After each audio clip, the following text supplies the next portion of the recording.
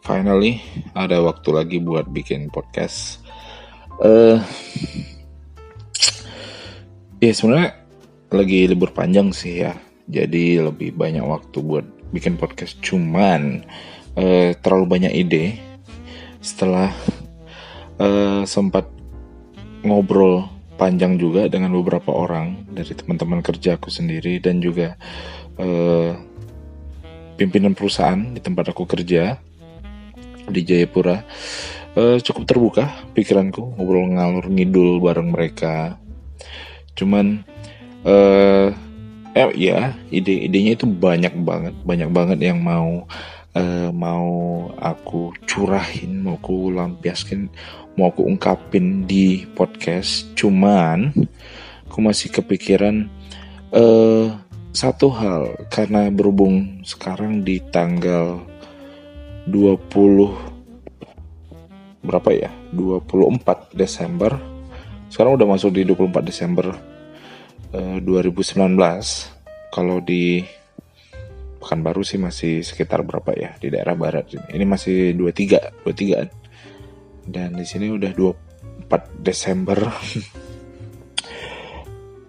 Aku mau ngomong banyak mengenai apa sih yang udah aku lakuin selama 2019, baik itu dari Januari. Itu banyak sih kegiatannya yang udah aku kerjain selama 2019 sendiri. Aku coba ngulas sedikit dari awal 2019. 2019 ini termasuk tahun yang complicated buat aku sendiri, karena di tahun ini yang aku punya suicidal thoughts a lot. Banyak banget suicidal thoughts-nya yang mana waktu itu aku sempat depresi, mikirnya kayak why don't I get a better job? I mean, freelance, yes, but it's not going to fulfill my financial state. Dan waktu itu aku mikir kayak, iya, penghasilan dari freelance itu nggak banyak banget loh, yang ibaratnya nggak bisa menuhin keinginan finansialku. Jadi saat itu aku mau nabung juga nggak begitu banyak, kecuali memang saat itu aku dapat banyak project, baik itu dari IO maupun dari project ngajarnya sendiri. Masuk ke bulan-bulan selanjutnya, di perkiraan Maret April itu aku mulai sibuk di kegiatan kepemudaan, kegiatan relawan yang ya cukup ngebuka jalan buat ya ada sedikit beberapa pundi-pundi rezeki masuk. Karena kenal beberapa orang, terus mereka membutuhkan jasa kemampuan bahasa Inggrisku dan jasa kemampuan otot. Iya otot. Maksudnya kemampuan ya butuh ini itu buat diangkat, ya aku ready. Terus masuk di bulan puasa, alhamdulillah di tahun 2019 ini di bulan puasa itu dapat rezeki lumayan gede. Ya itu cukup lah buat memenuhi beberapa keperluan. Terus lanjut ke pertengahan tahun yang timbul lagi suicidal thoughts-nya yang bikin aku depresi sekali. Itu sampai kayak aduh nggak tahu deh harus gimana, harus begitu, harus gimana. Sampai akhirnya aku dapat pekerjaan di sekolah, mengajar di sekolah di SMA Al-Azhar Pekanbaru waktu itu. Dan ya cukup, alhamdulillah gajinya cuma juga lumayan cukup dan ngebuka peluang lagi buat mengajar private sama bareng beberapa siswa lain, dan alhamdulillah cukup menafkahi buat aku yang pola makannya gede, apalagi yang pola mau pengen banget beli ini itu. Dan itu di tahun 2019 juga tahunku pertama kali mencoba vaping ya walaupun ya pertama emang ya kayak waduh pengen banget ini begini segala, dan lama kelamaan kayak ya it's just like one night stand. Kayak keinginan sesaat doang, cuman ya lumayan. Dan juga di tahun 2019 belajar banyak banget dari segi fashion, kenal berapa orang, kenal berapa hobi di fotografi, tipografi dan segala macamnya. Jadi 2019 nih memang benar-benar absurd kalau buat aku sendiri, di kehidupanku sendiri. 2019 nih absurd banget dalam artian kayak aku nggak nyangka bakal kesana. Aku mikirnya aku tuh bakal kayak aku bakal dapat pekerjaan yang tetap di Pekanbaru, ngajar di sekolahan yang gajinya waktu itu ya buat makan yang memang pas-pasan banget sampai akhirnya aku mau habis kontrak di SMA Al-Azhar. Waktu itu aku mikirnya mana tahu diperpanjang kontraknya, dan ternyata nggak diperpanjang. Dan itu aku stres banget waktu itu, sampai akhirnya buka lagi akun Jobstreet, ketemu satu lowongan di bulan Oktober waktu itu, perkiraanku di awal-awal Oktober waktu itu dapat pekerjaan di aku dapat lihat lowongan pekerjaan, nama perusahaannya itu Britain English Education, English School. Dan iseng apply karena waktu itu aku mikirnya aku gak bakal lolos, aku gak akan yakin kayak ini English School loh, English Education yang memang benar-benar literally teaching using lesson plan, using this, using that, using material, blah blah blah, especially Cambridge, and it will be like something new for me. Dan waktu itu aku sempat mikir aku gak akan lolos karena aku apply-nya di Jayapura, dan aku mikirnya kayak kemungkinan besar yang diambil itu orang-orang lokal.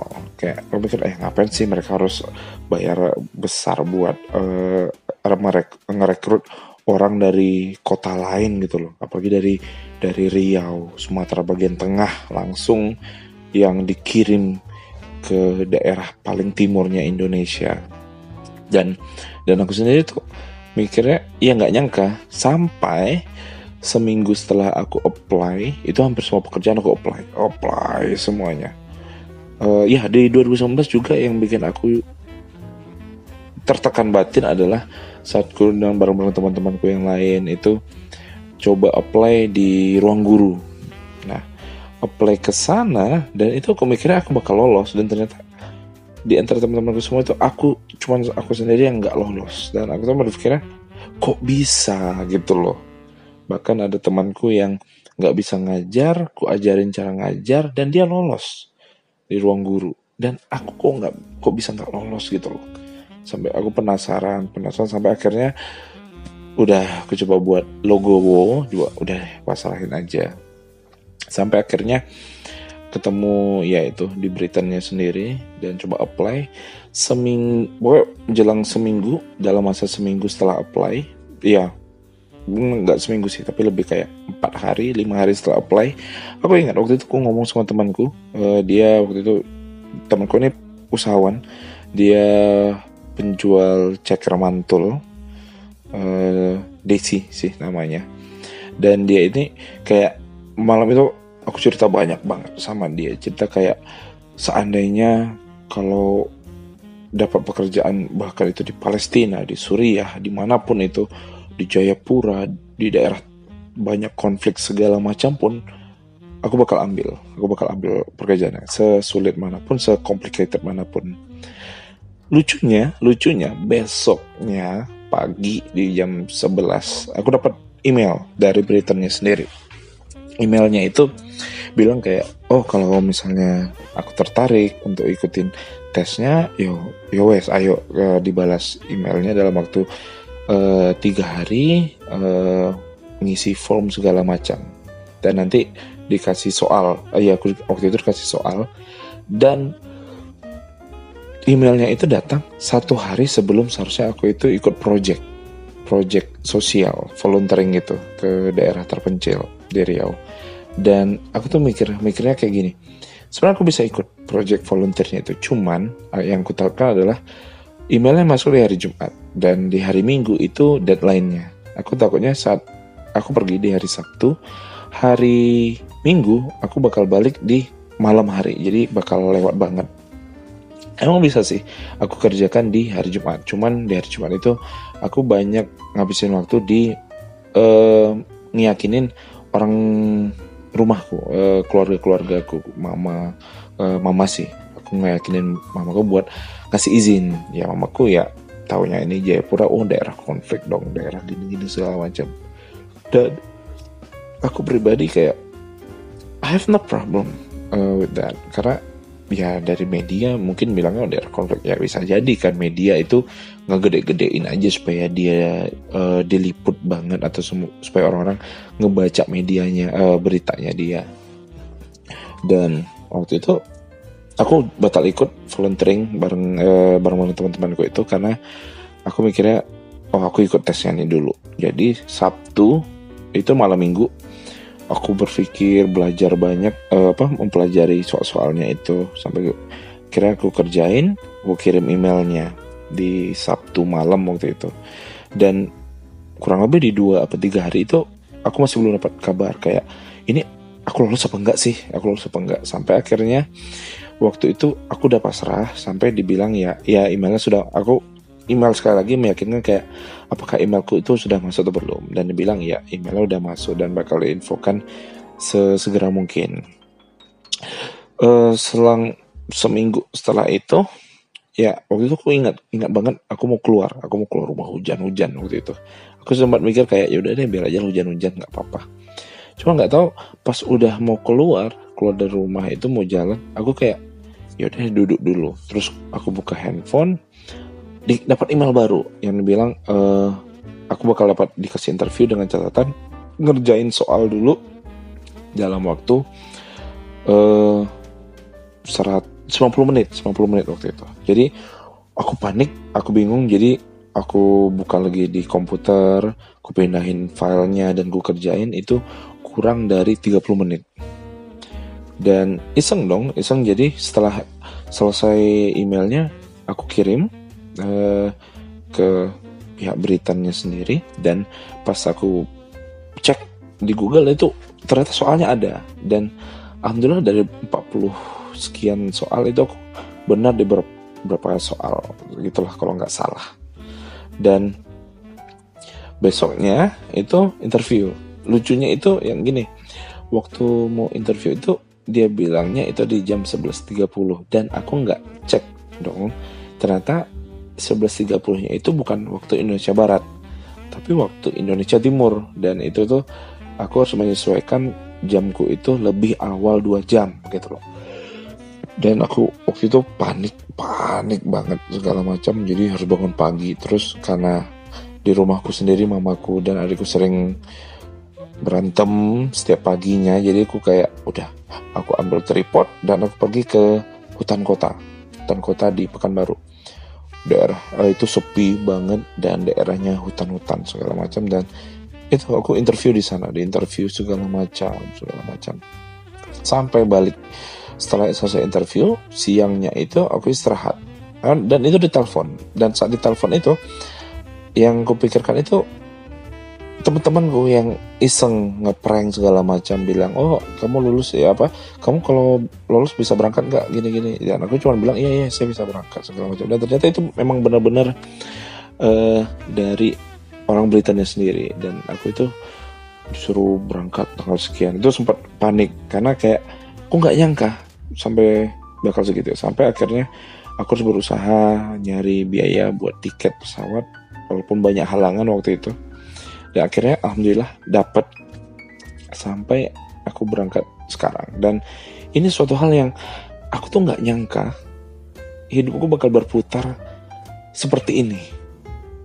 Yang dulunya tuh hanya freelance yang ya aku kerja hanya di sekitar sore jam 5 sampai jam 9 malam. Setelah itu nongkrong bareng teman-temanku sampai jam 1, jam 2 terus balik. Terus pagi tidur, dan itu bakal bangun di jam berapa? jam 11 siang, jam 12, jam 1, nanti jam sore berangkat lagi, makan siang segala macam. Dan sekarang tuh aku berada di zona yang sangat jauh dari kampung halaman, sangat jauh dari zona nyaman. Dan ya minggu-minggu pertama aku di sini emang nggak gitu lancar, bahkan sempat mau balik karena galau, homesick, stres segala macam. Cuman alhamdulillah di sini udah mulai nyaman. Bahkan ya aku nggak berniat buat balik ke Pekanbaru. Kalau bisa ya aku bakal stay di sini doang, nggak akan berharap kayak aku harus ke sana, harus balik ke Pekanbaru, aku lahir di sana. No. Aku bakal stay di Jayapura. Kehidupannya nyaman banget di sini, nggak se-complicated yang dibayangin orang-orang. Bahkan ya di podcastku sebelumnya aku juga bilang aku bikinnya kayak ini, Jayapura a tale of an eco-friendly city. Dan itu memang eco-friendly banget kotanya. Dan itu tuh tinggal di sini itu literally kayak tinggal di negara lain, kayak Rio de Janeiro yang kulihat dari, ya aku nggak pernah ke sana, cuman kulihat dari penjelasan teman-temanku yang aslinya di sana dan yang dari video-videonya pun literally Jayapura is like Rio de Janeiro, like Haiti. Dan itu tuh kayak semua itu udah ada di sini semua. Ya memang harganya sedikit lebih mahal, cuman worth it. Itu sangat-sangat pas banget. Dan itu emang sih aku pernah kayak berpikirnya kayak aku tuh harus jadi guru di Jayapura, dan aku udah jadi guru dan di Jayapura. Dan aku tuh ada tinggal satu bucket list lagi, adalah aku mau bikin project personal ngajarin anak-anak lokal di pedalaman Papua yang nggak dapet atau nggak tersentuh pendidikan. Aku mau ngajarin mereka itu free aja, dan mereka nggak harus bayar, nggak. Bahkan kalau mereka mau bayar, aku nggak mau dibayar dengan uang, tapi aku mau dibayar dengan senyuman, dan mereka tuh ikhlas nerima aku tuh ngajar. Itu project yang mau aku lakuin sekarang ini di Jayapura. Dan di Pekanbaru di Rio emang nggak ada sih pekerjaan yang jadi guru segala macam. Ada banyak di Jawa segala macam, banyak. Sebelum waktu aku apply sendiri, aku itu di dapat tawaran interview, dan di Jawa, di Jakarta, di Jogja, Palembang, dan itu sama satu lagi di Surabaya kalau nggak salah. Nah, empatnya ini itu mereka udah kayak nerima aku, kayak oke, tinggal berangkat segala macam. Cuman aku nggak tahu kayak panggilan jiwaku itu di Jayapura. Aku merasa kayak Jayapura aja dong, ngapain harus ke Jawa, ke Jakarta, ke Jogja, ke Surabaya. Aku nggak kepikiran itu. Aku malah kayak atau ke Palembang. Aku malah mikirnya kayak yang menantang itu Jayapura gitu loh. Aku ngerasa kayak adrenalin. I feel like I'm kind of an adrenaline addict. Jadi kayak nyoba lah ke Jayapura segala macam. Iya, walaupun banyak problemnya segala macam. But it's like that's the main point. That's the challenge. Itu tantangannya, dan aku enjoy banget di sana. Yeah, that's how my 2019 goes.